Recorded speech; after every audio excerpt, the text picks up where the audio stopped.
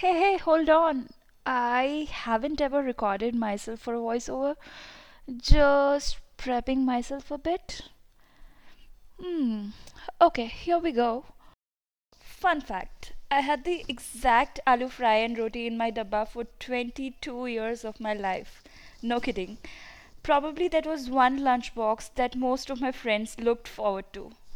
Moving on, living by myself for almost 8 years made me do some crazy things. Like every other girl in early 20s, I had tried some diets too. Smoothies turned out to be my favorite. While I enjoyed all that freedom making yummy juices for myself, I was deprived of my ghar ka khana.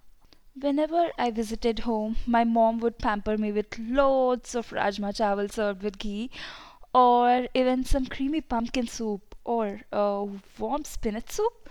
I'm drooling already. With time, I realized that I love cooking for others so much that there were days when I carried about 20 pulkas for my closest friends at work. Totally loved that bit. Somewhere along the line, I enjoyed making parathas over rice. But life is full of surprises. A few months ago, I married this lovely soul, Sagar. Just to watch him react beautifully to what I cook, I pushed myself a bit and made all things favorite pongal, pulihora, and whatnot. Well, I secretly admire myself to know that I killed it at every first.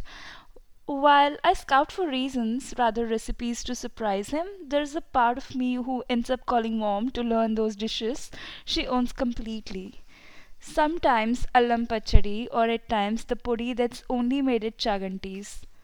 And now, through my posts, I would love to bring together these beautiful reactions and memories on your plate. Follow me at Swarna underscore Chaganti and let food keep us connected.